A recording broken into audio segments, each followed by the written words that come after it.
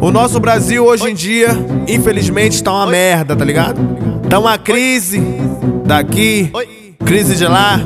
E como eu sou autônomo, eu tive que, tá ligado, pensar no investimento.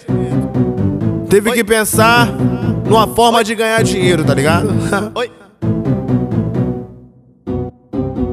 Ultimamente a crise tá fora, tá osso, nada tá desenvolvendo. Chamei o Caio Doog pra ser sócio no investimento. Temos que inovar no mercado de venda, aceitamos. Dólar também real, vem conferir nossa loja, que é tudo original. Yuri selecionou, as meninas pra tu escolher.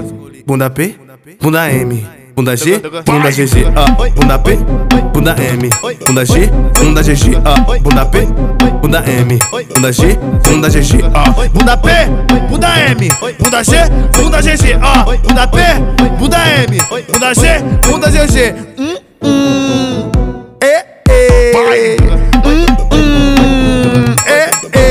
Bunda P, bunda M, bunda G, bunda GG, vai. Bunda P, bunda M, bunda G, bunda GG, vai.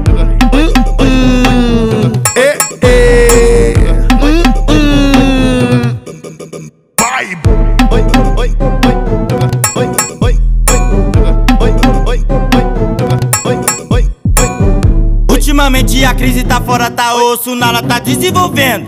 Chamei o meu mano W pra entrar de sócio no investimento. Temos que inovar no mercado de venda, aceitamos dólar também em real. Vem conferir nossa loja, que é tudo original. Caio Doog selecionou as meninas pra tu escolher. Bunda P, bunda M, bunda G, bunda GG, bunda P, bunda M, bunda G, bunda GG, bunda P, bunda M, bunda G, bunda GG, bunda P, bunda M, bunda G, bunda GG, bunda P, bunda M, bunda G, bunda GG.